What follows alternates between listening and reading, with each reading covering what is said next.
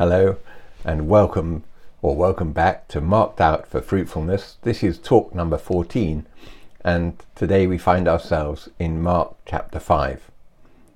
And my goodness, what an action-packed episode we have before us now.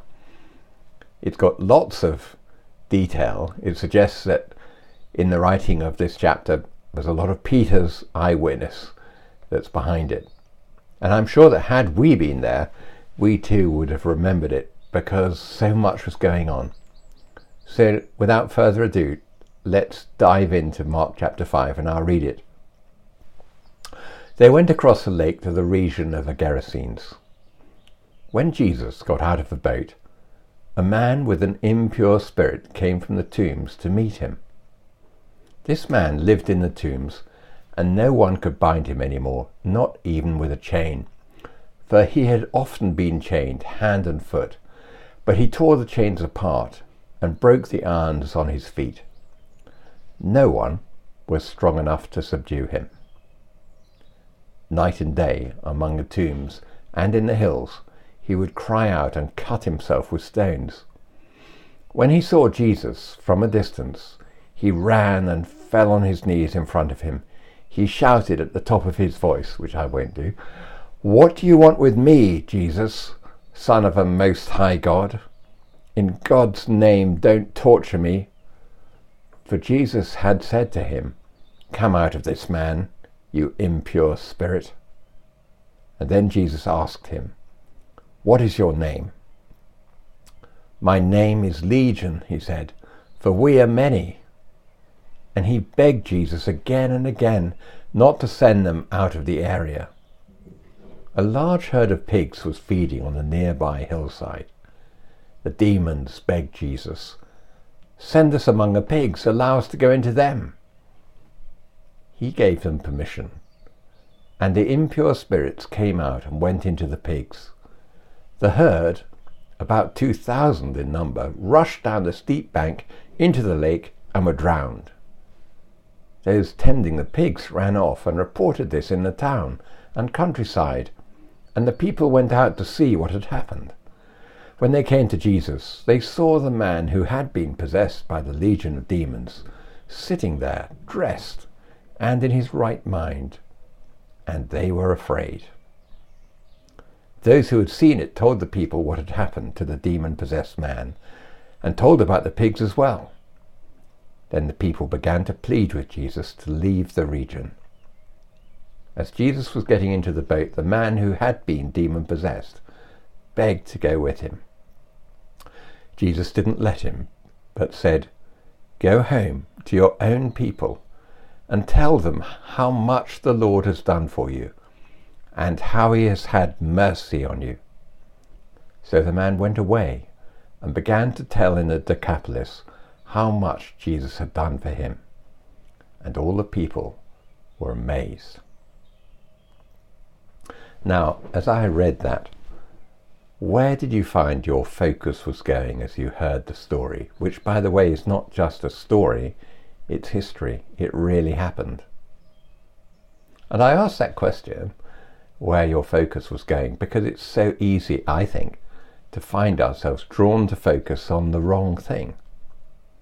It's very easy, isn't it, to be rather fascinated, almost spellbound, by the extraordinary power and activity of the demons, or the impure spirits as they're called.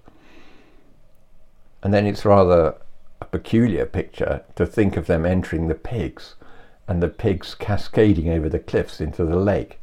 And that's a picture to conjure with as well, isn't it? And then there are the disgruntled pig farmers who have just seen their livelihood plummet. And it's all too easy before we know it to have failed to notice the most wonderful thing, that Jesus has restored a life of hope to a man who had been in dire straits. Let's focus on him. So this man is first introduced to us in verse 2 and described as having an impure spirit, and everything about him is desperate. In fact, it's really rather grotesque and horrific to think of his lifestyle. One commentator calls it eerie. He's a casualty, this man. His condition is described to us in such detail, we have to say to ourselves, this is no kind of a life. He's a danger to himself and to everyone else around him, so much so that in the past he's been chained up, although his strength is so huge he's broken the chains.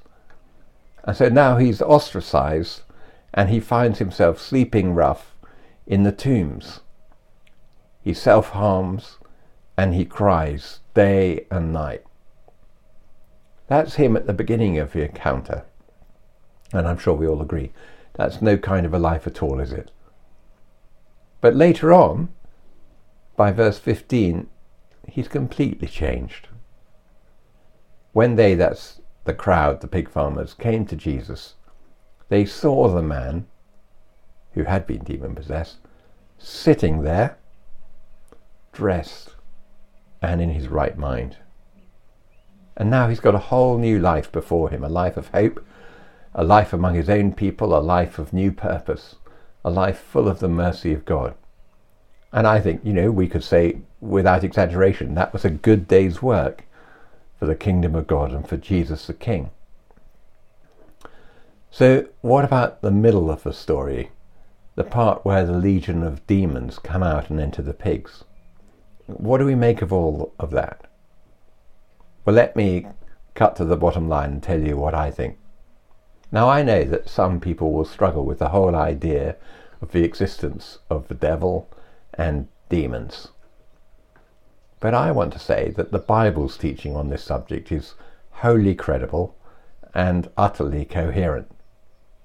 In fact, I go further and say it's very difficult to make sense of Jesus' mission and much of what's going on in the world today if we try and airbrush spiritual warfare out of the picture. And I'm not the only one who thinks that. Let me read you a little paragraph of what a man as sane as Dr. Martin Lloyd-Jones writes about this subject. He, by the way, if you don't know of him, is a tremendously qualified doctor. He practiced in Wales before the Lord called him to be a preacher. And this is what he writes in a commentary on Ephesians 6. I suggest that a belief in a personal devil and demon activities is the touchstone by which one can most easily test any profession of Christian faith today. In a world of collapsing institutions, moral chaos, and increasing violence, it's never been more important to trace the hand of a devil, and then not only to learn how to wrestle with his forces, but also how to overcome them by the blood of the Lamb and the word of our testimony. If we can't discern the chief cause of our ills, how can we hope to cure them? Well, he wrote that in 1976, but I don't think things have changed much since then. And David Watson, in an excellent little book called Hidden Warfare, writes, there are few subjects which seem to be so little understood as spiritual warfare. Such ignorance plays into Satan's hands. For us to know our enemy and his tactics is the beginning of our sharing in God's victory over him through Jesus Christ. Well, let's look at this incident in just a little bit more detail, and I want to highlight a number of points which is good for us disciples to know so we can follow and be more fruitful, and certainly less fearful. Let's notice the authority of Jesus here. And as we've had occasion to note before, and I've no doubt will say again, this is not an equal and opposite battle. This is not two forces slugging it out. Jesus has authority. The demons submit to him, and they ask for permission to go into the pigs in verse 13. And then, as we've again noticed before, we can't really sidestep a central part of Jesus' mission by his own definition was in fact to disarm these very principalities and powers, the powers of darkness. And you can find reference to that in 1 John chapter 3 verse 8 and in Colossians chapter 2 verse 15, where it says the reason the Son of God appeared was to destroy the devil's work, or as J.B. Phillips translates it, untangle the devil's work. And in Colossians 2:15 we're told he disarmed the principalities and powers, nailing them to the cross. Now, there are certainly gaps in our knowledge about the spiritual forces of evil. And the reason there are gaps is because the Bible does not tell us all there is to know. But it does reveal to us all that it's good for us to know, and all that we need to know.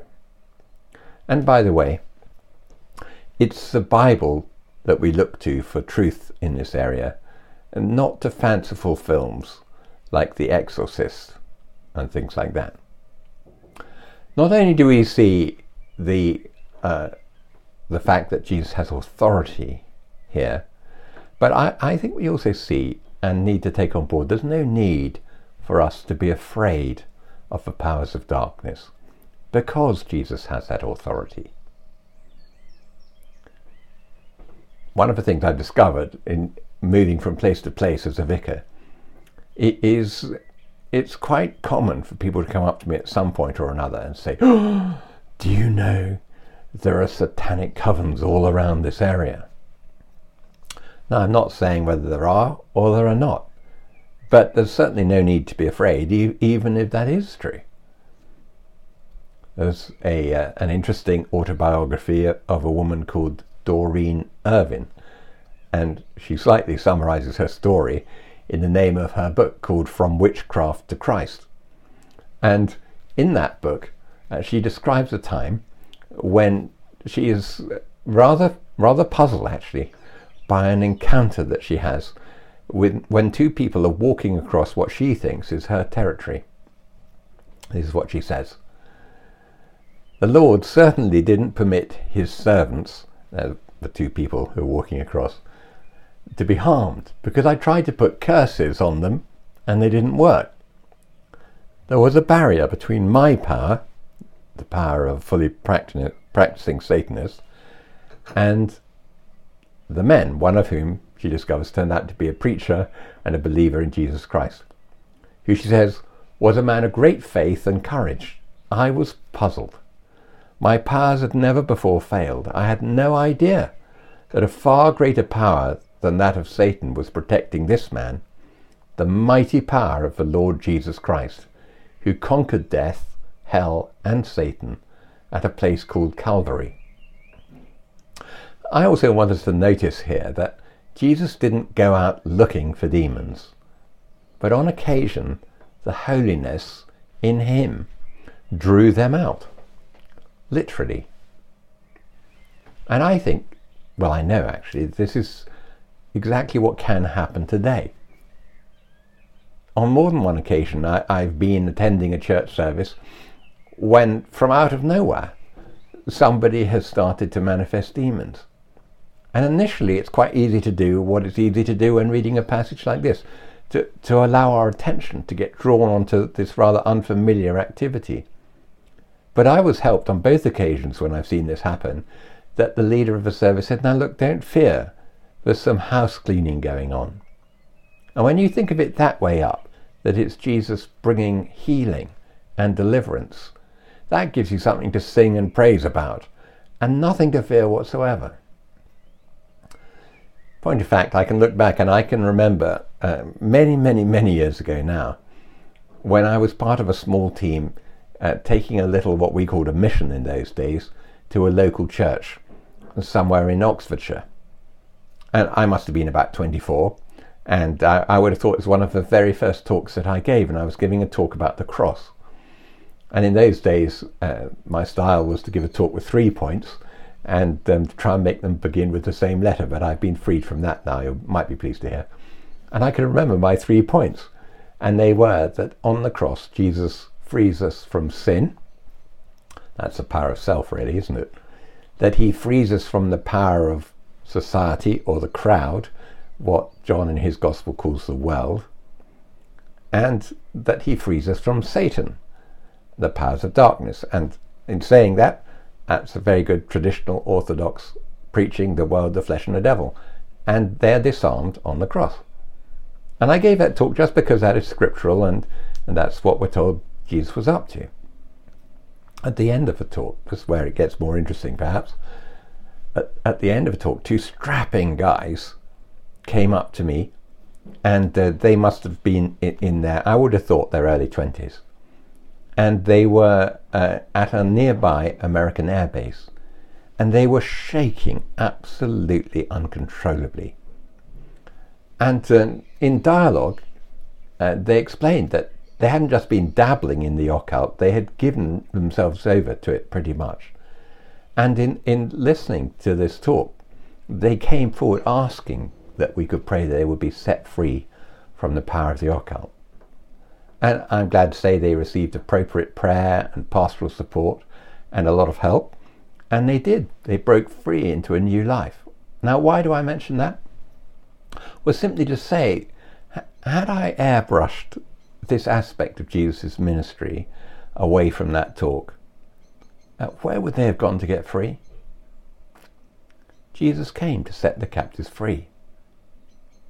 Well, to round off this session, what about the reaction of the pig farmers and the locals? It's not great, is it? I find it rather intriguing that whereas at the beginning of the story people are dead afraid of the man in the tombs, in verse 15 they're now afraid of Jesus, and they ask him to leave. A few points as I close tonight. By any reckoning, full-on demonic possession, as is described here, in which someone is so overtaken by demons that their whole personality and behavior is overrun, that has to be very, very, very rare. And I also think it's a mistake, would be a mistake, to attribute the man's condition in this story to a known medical and mental health condition today, and in so doing try to expunge all demonic activity from the situation. Just as it would be a very similar but opposite mistake, an error, to attribute all mental health conditions that people suffer today to demonic activity. A lot of discernment, care and caution is certainly called for. But we see here, Jesus' power to heal knows no bounds. What about the pigs then? Well, it's a bit mysterious, isn't it? So a word from the commentator Cranfield might possibly help. If Jesus judged that to grant the demon's request to enter the pigs was the most effective way of assuring the man of a reality of his liberation, then we may suppose that even if he knew what would become of the swine, he would, although none of God's creatures is to be destroyed needlessly or thoughtlessly, count one man as of more value than many swine. So some questions to consider as we discuss this in small groups. Question 1. What most struck you about the passage? Question 2. What does this passage teach us about Jesus' compassion and authority? And question 3, if you have time. The man once freed is told by Jesus to go home and tell how much the Lord has done for you and how he has had mercy on you. What would your story be?